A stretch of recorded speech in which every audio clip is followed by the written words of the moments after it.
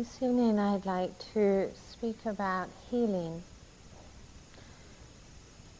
To be born is to have the capacity to be able to feel, to be intrinsically open to experiences of both joy and pain.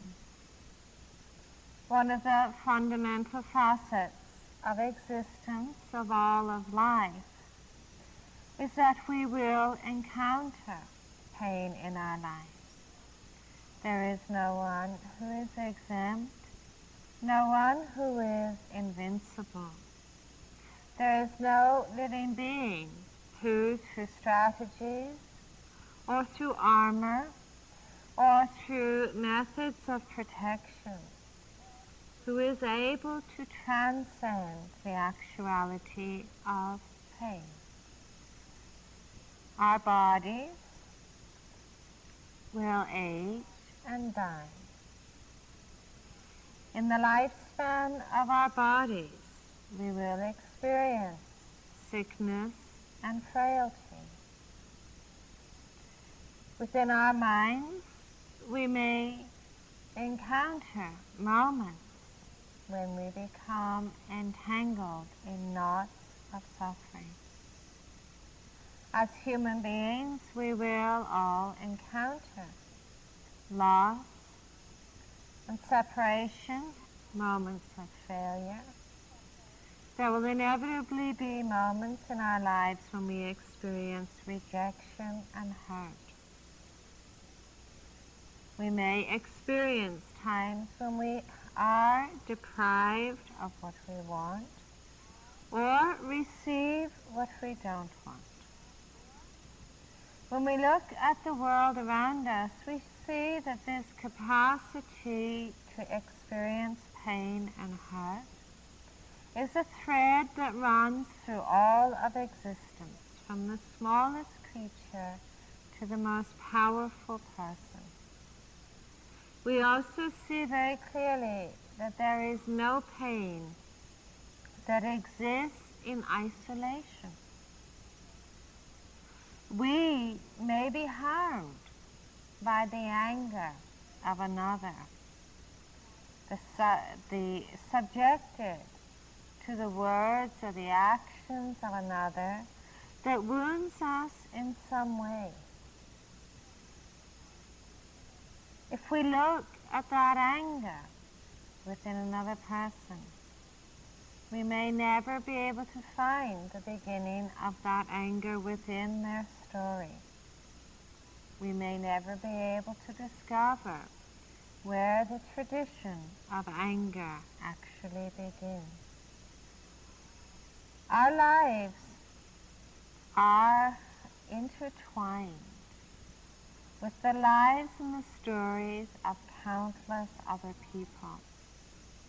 We inherit throughout our lives the stories and the responses of countless generations who have gone before us. We may live with the pain of fear, and we may desperately want to know, what is the origins of this fear? Where did it begin?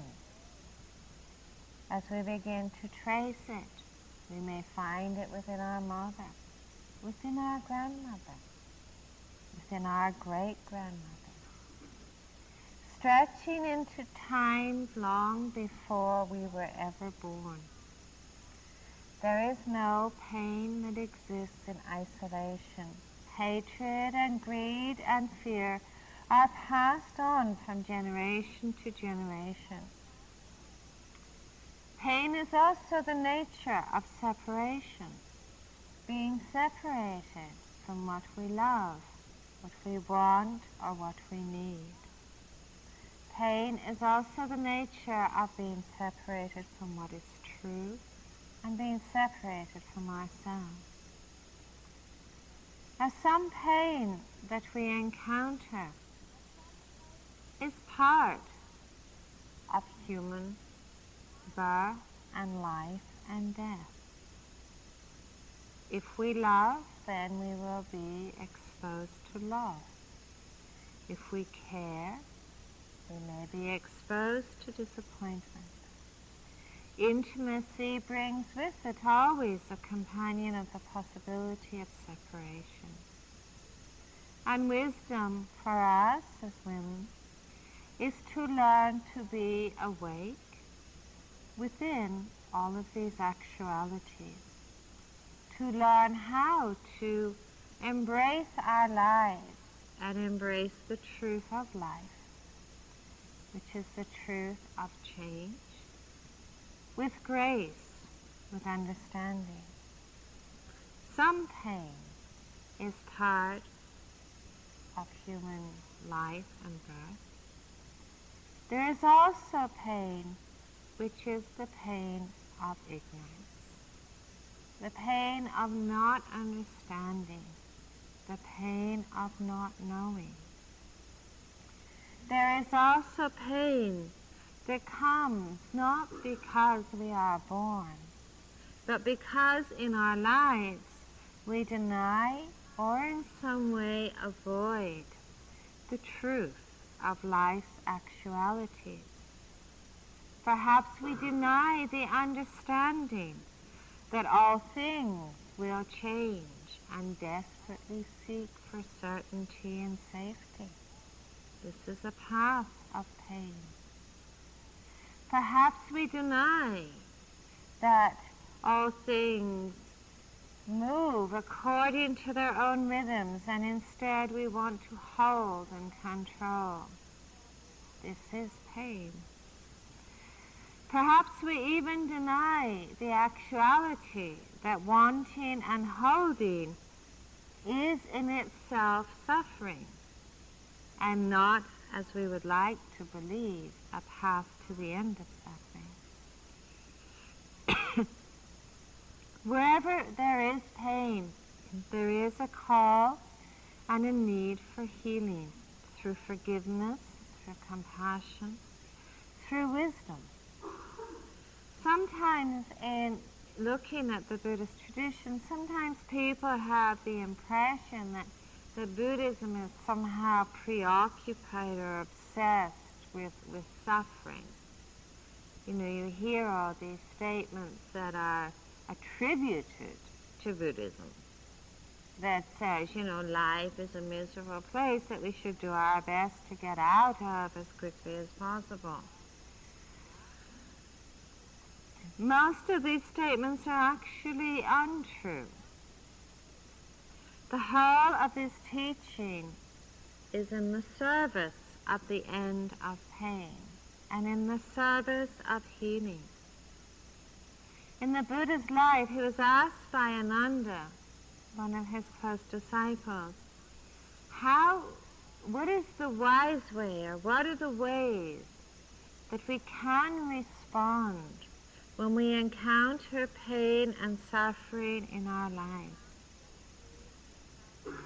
And the Buddha answered that in the face of pain and suffering, different pathways do open to us.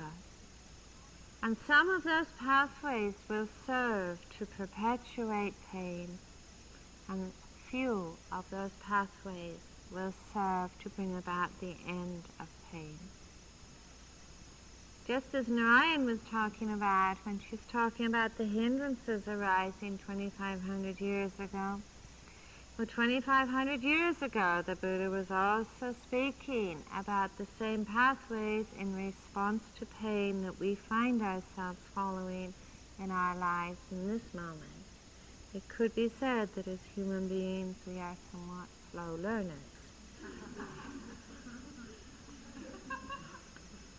One of the pathways that the Buddha spoke about as a possibility of response to pain is the pathway of blame. To meet pain, to respond with blame. And blame is, of course, essentially anger. When we are hurt in our lives, wounded in our lives, by the words or the actions of another, by events that unfold And I'm not speaking about just, having superficially bruised feelings, but when we are deeply hurt, on an essential level, our whole sense, our entire sense of who we are can be wounded. Experiences, deep experiences of hurt, lead to feelings of inadequacy, of worthlessness, of self-judgment, of powerlessness. These are more than just fleeting feelings that perhaps appear and then disappear. Instead, these feelings become, on a cellular level, a deeply held belief system. A personal belief system that is built upon the experience of pain, the pain of rejection or the pain of abuse, or the pain of judgment or denial. These feelings are essentially adopted as a vision of ourselves, which then shapes and molds our vision of the world.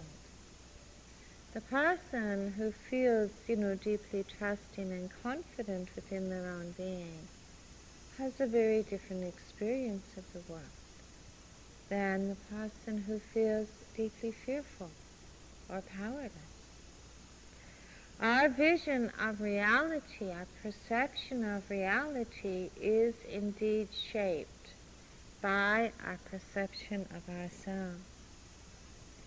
Now, when we awake in our lives, and this is part of the process of becoming conscious, when we awaken our lives to the damage caused to us by being wounded, by carrying a wounded sense of vision, we may very well feel filled with anger and perhaps with blame. Now, on one level, anger can actually be a useful feeling, because one of the characteristics of a very wounded sense of vision built upon feelings of inadequacy or worthlessness or powerlessness, one of the characteristics of that wounded sense of vision is actually a lack of energy. There's no energy. It's flat, it's deflated. And anger then can be a vehicle. It can actually be an awakening energy. It can actually be an awakening energy. It can inspire us to embrace with wisdom our inner experience, to seek to understand. However, that energy of anger can also be a totally disabling energy when it is embraced with confusion, when it becomes blame. Because blame actually ties us to pain. Blame ties us to pain. There's a story of a Buddhist story of a man who was out walking in the forest. He got shot with an arrow. He fell over. He had this arrow stuck in him. And of course, immediately people came running to help him, to pull the arrow out. And he said, "Hold on a minute, You're not going to touch that arrow until you tell me who shot it, where it came from, what direction, what kind of wood it's made out of, why they shot it, why they shot it at me. After you answer all of these questions, you can pull out this arrow."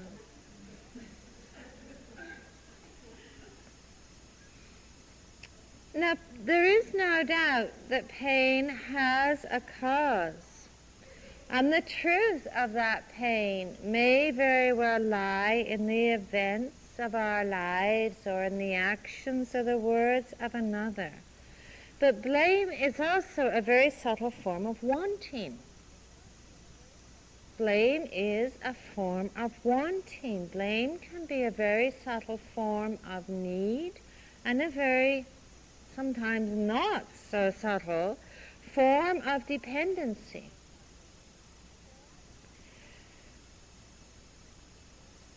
Think of a situation, perhaps, when we have been hurt and felt filled with blame and how obsessive our thinking can become about what has happened to me.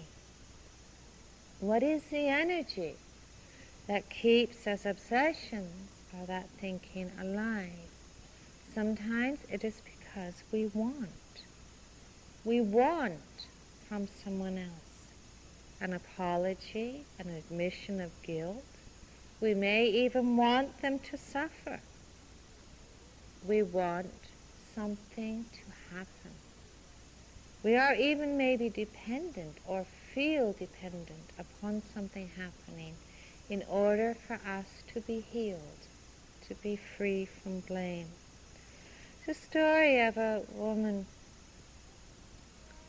who in her early life had a terrible relationship with her father, a very angry, hurtful relationship.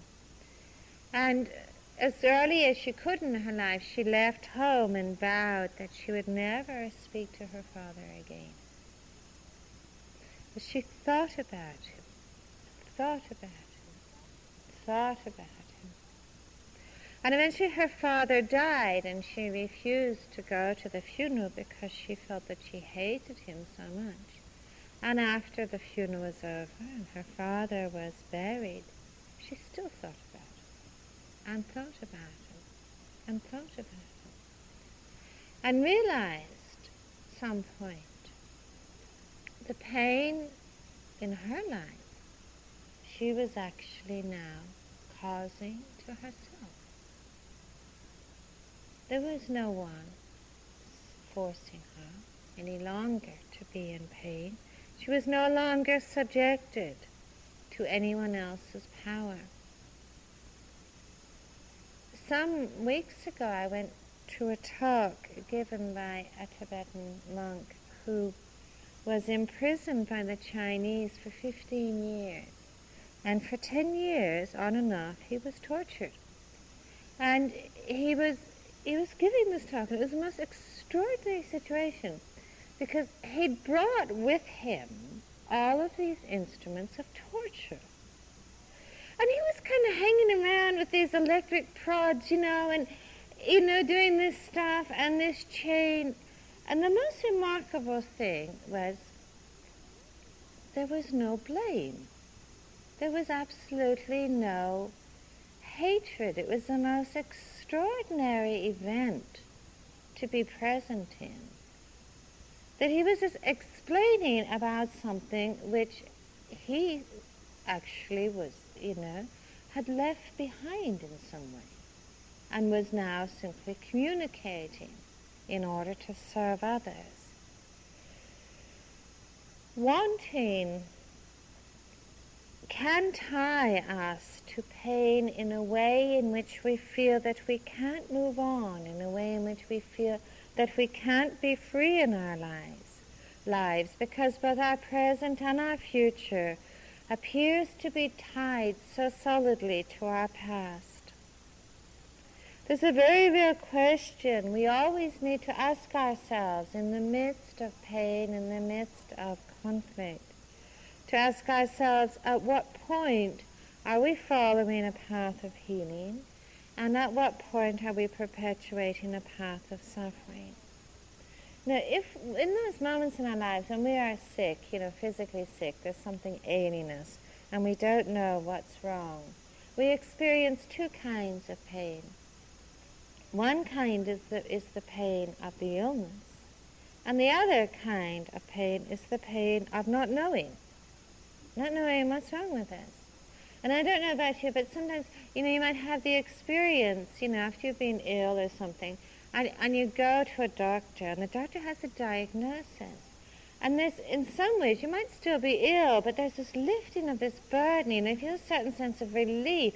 Oh, at least I know what's wrong with me, And in some ways, of course, that diagnosis, of course, can also be very helpful, because it shows us perhaps the way to find the support or to find what we need in order to be well and in order to recover.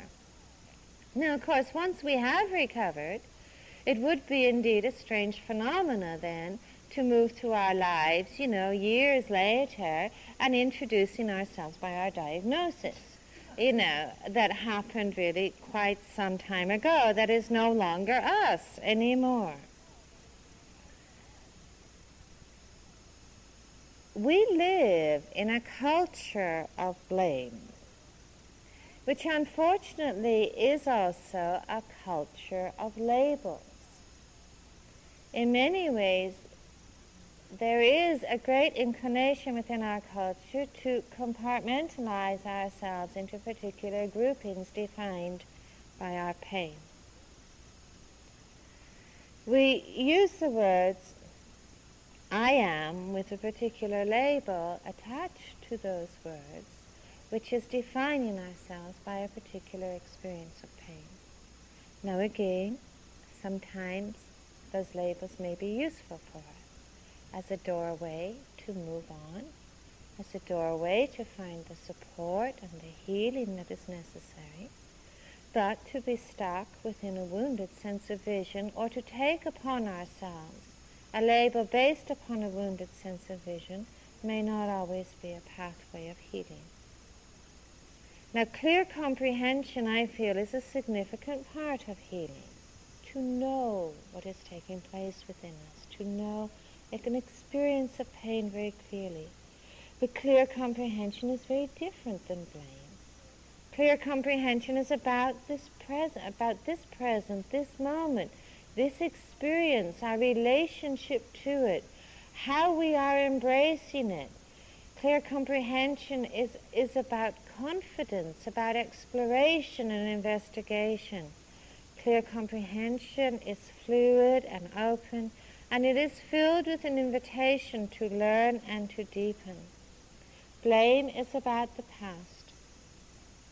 Blame is about what has gone by. It's about what cannot be undone, cannot be erased.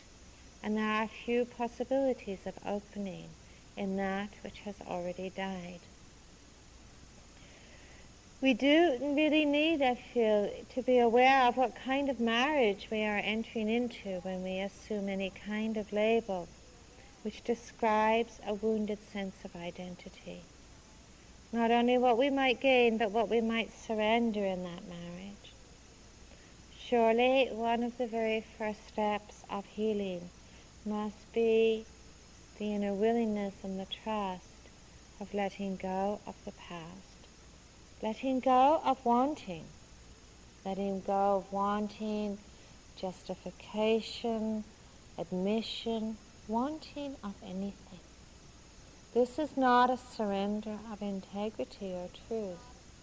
Sometimes it is a surrender of the past and a wounded sense of vision.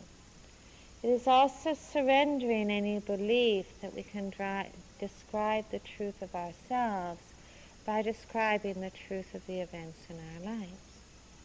These are very different realities. The second path that the Buddha spoke about as a possibility of a response to pain is the path of despair.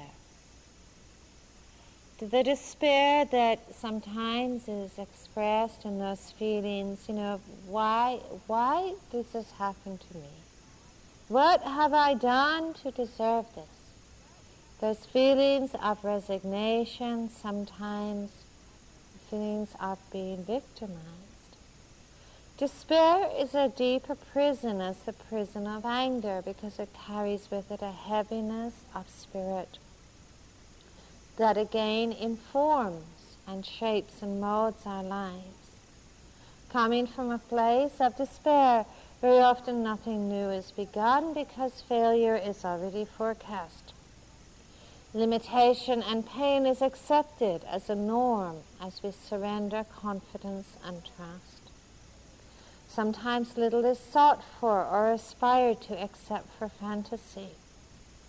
Our capacity to bring about change is not believed in. In despair, well-being and happiness and richness always seems to be the territory of someone else who we believe are exempt from pain. The darkness of despair fuels the beliefs in I can't. This is the mantra of despair. I can't. I am not able to. The language of impossibility. Sometimes in a retreat we have a little acquaintance with despair. We see the ways, those moments when we are tempted to jump into fantasies, images and daydreams. Sometimes we see ourselves wanting to curl up into a kind of fetal ball in the face of apparent failures. Sometimes we meet failure or disappointment. This is not so uncommon in retreats. We tell you that no one can fail at meditation. It's never has anyone ever failed at meditation. It is not possible. We hear that and we say, yes, except for me. And it is greeted with a sort of sense of grim familiarity. Sometimes even we might meet pain and we say, oh, well, it fulfilled my expectations. Of course I'm going to meet pain. Look at me, look at my life. Despair is a prison. Its bars are constructed on the basis of memory, on the basis of self-image, on the basis of belief. In the present, those bars in the prison of despair can be remarkably transparent. The past actually doesn't have any life. This is an interesting phenomenon. Life is given to the past in the present by clinging. What creates continuity or link between the past and the present is belief. And belief shapes our experience of ourselves, our world. Belief also shapes our sense of possibility. We need to be very aware, I think, of the power that we give to the words, I can't. Now, there's many things we can't do, I don't foresee myself setting any Olympic records in the near future. I would say, no, I can't do that, We can't reverse the process of gravity within our bodies. We can't do that. There are a number of things, we could probably list that we, in reality, can't do. It's not a tragedy, it's just we can't do it. We can't guarantee the future, we can't undo the past. That more or less sums it up. It leaves a lot of things that are open to possibility. It leaves an awful lot that is open to possibility. We can be awake. We can be free. We can deepen in wisdom. We can deepen in compassion. We are all born with the capacity to be conscious, to be aware. It brings a vast amount into the realm of possibility. The third path that the Buddha spoke about as a response to pain is the path of bringing suffering to an end. It is the path of possibility and wisdom and healing. It is the path of moving on in our being and moving on in our lives. There is pain that I spoke about that is intrinsic to life, of loss, of separation, of aging and sickness and death. This pain we will not avoid. There is a vast amount of suffering that is not intrinsic to life, but which is intrinsic to ignorance. And, I know ignorance is not a very nice word in our culture, but it's a very popular Buddhist word. And it's not meant to be insulting. It's really not meant to be insulting. But there is a lot of pain that is simply intrinsic to ignorance, to confusion, to not understanding, to to not living in harmony with the nature of life. In California, there's this T-shirt I saw. It says, "Suffering is optional." It's a really Buddhist statement. You know, suffering is optional. The path of wisdom is dedicated to bringing about an end to suffering. The path of wisdom is about turning towards any instance of suffering, any instance of pain, and look at them without fear, without resistance and without judgment, and to look at them at how they are caused and how they are ended. And by suffering, I don't mean, just the suffering of when we're tied up in knots writhing on the floor, but also those forms of suffering that we don't even recognize as suffering. The suffering of dualities, the suffering of separation, the suffering of essentially not being free. As long as we are not awake in our lives, then that is suffering. To heal ourselves, to heal our world, we need to look at the ingredients of healing.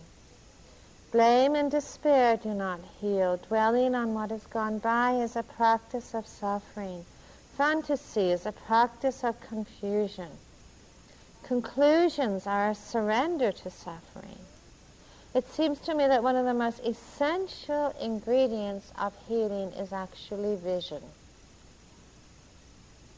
I don't understand how any change can ever take place in our lives unless there is some sense of vision. We might call it trust, we might call it confidence, we might call it a sense of possibility.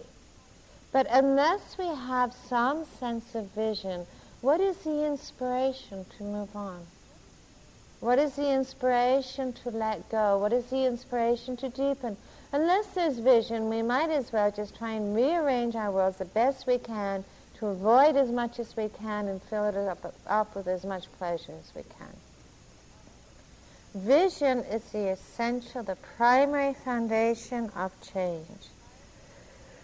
If you think or reflect upon all of the stories that inspire us in our lives, mostly they are the stories of seekers, of individuals, of ordinary people who had a little spark of vision, and who began a journey through that spark. There's nothing logical about it. It can't be intellectually known, but it's a sense, a deep, intuitive inner sense that it is possible for us to be free, to be awake, to be healed, to live with compassion. That vision is extraordinarily important. We need to carefully nurture our own sparks of vision, to fan them into life, to breathe life into them, to have a sense that it is truly possible for us to leave behind us a fragmented way of being, a burdened way of being, a separated way of being, that it's possible to leave behind us a world of conclusions and the prison of judgment, to explore what it might mean to commit ourselves to that sense of vision in every moment. What difference would it make in our meditation if every sitting, every walking was actually dedicated simply to being free, to being awake? What real difference would it make if we actually felt that within ourselves, that was our only invitation in that moment, was to explore what it means to be free, to be awake.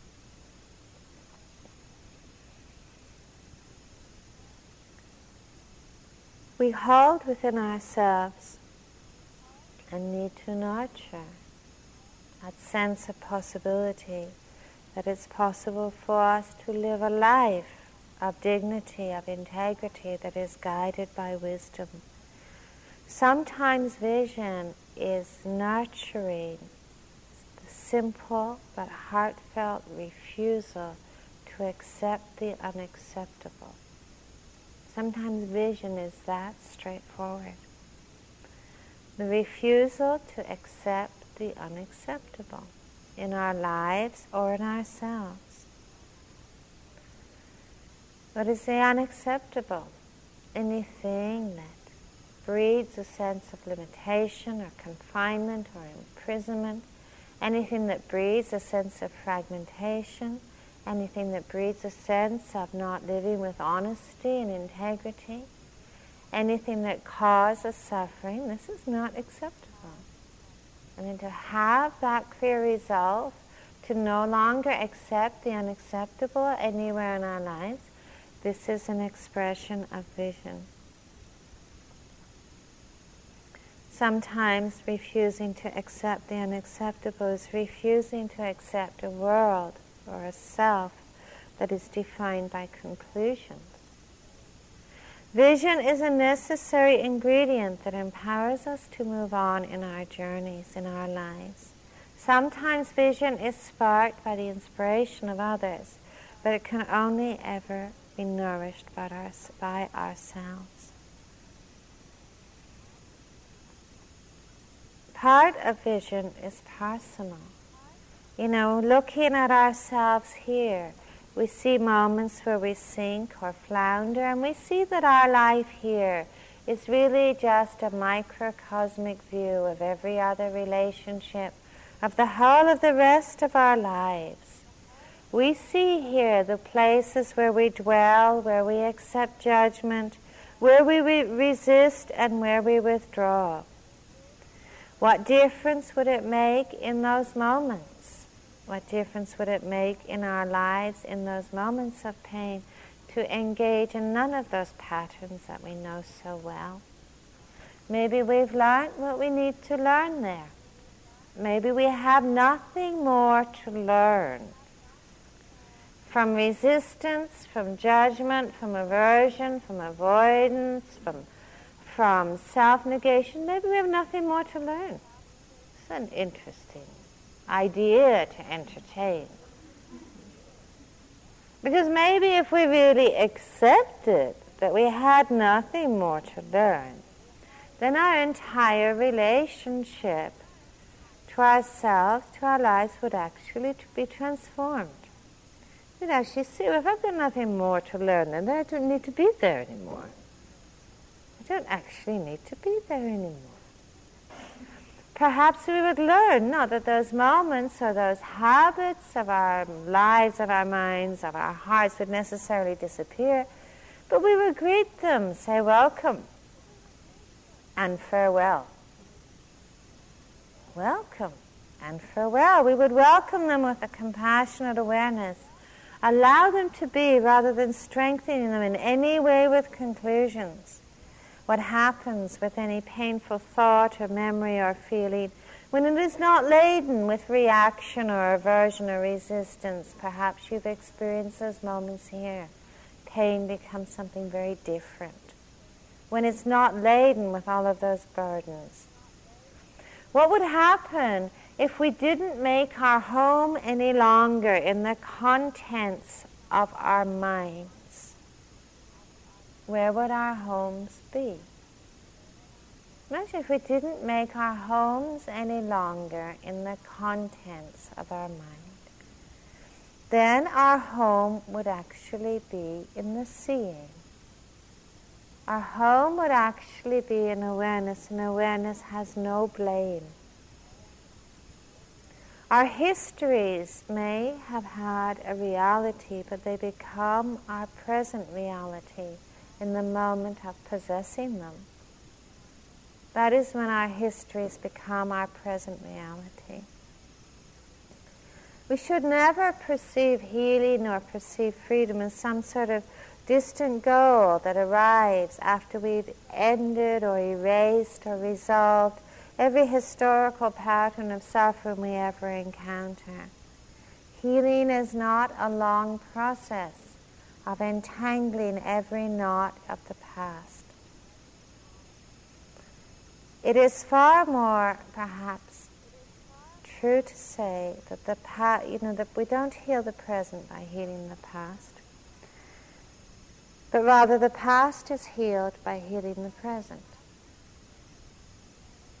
By healing the present, the past has no foothold.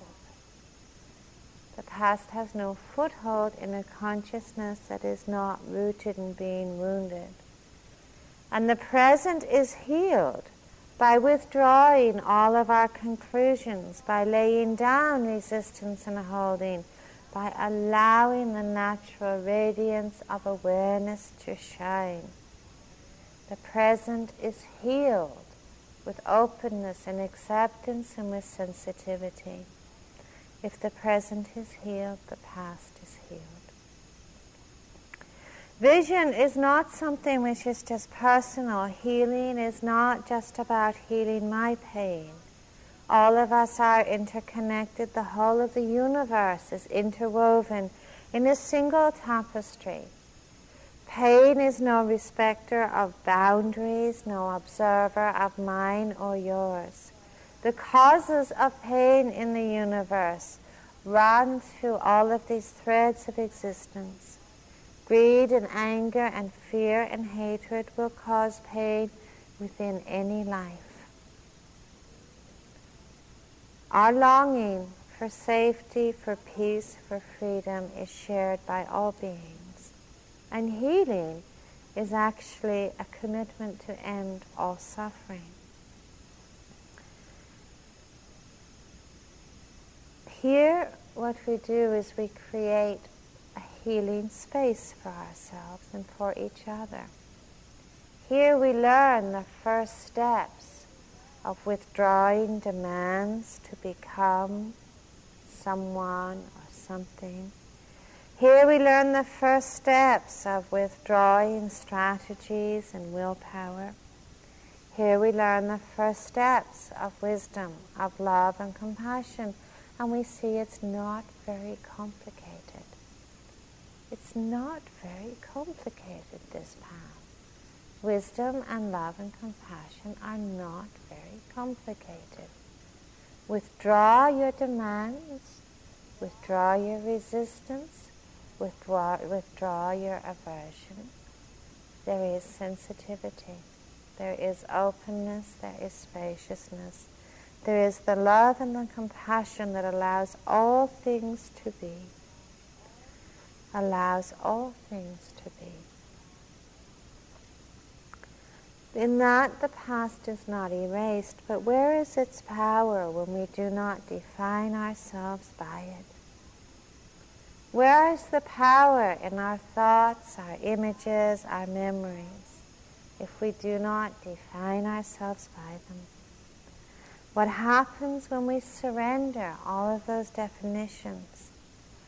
The thoughts, the images, the memories, they are like bubbles in a stream, carried by the flow of the stream, but never could ever be described as the essence of the stream.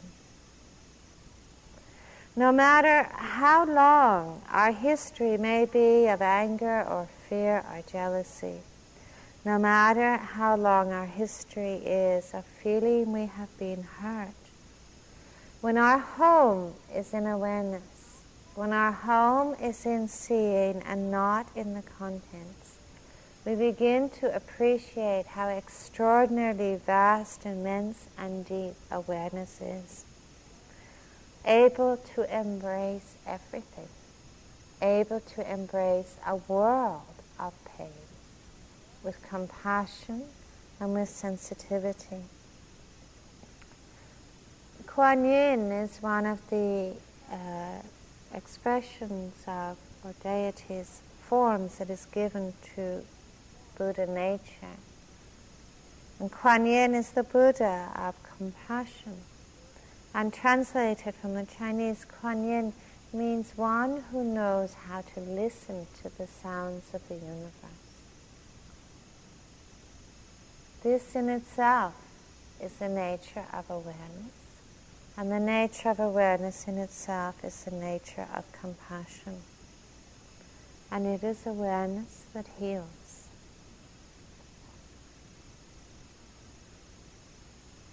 May all beings live with sensitivity. May all beings live with wisdom. May all beings live with compassion.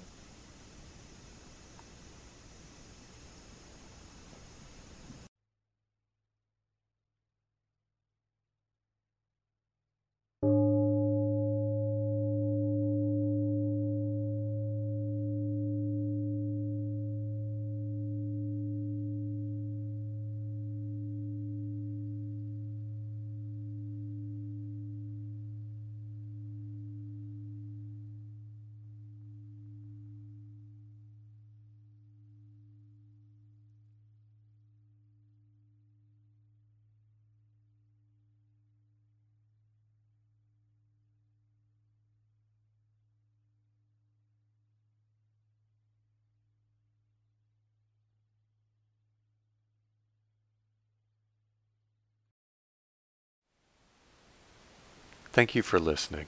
To learn how you can support the teachers and Dharma Seed, please visit dharmaseed.org/donate.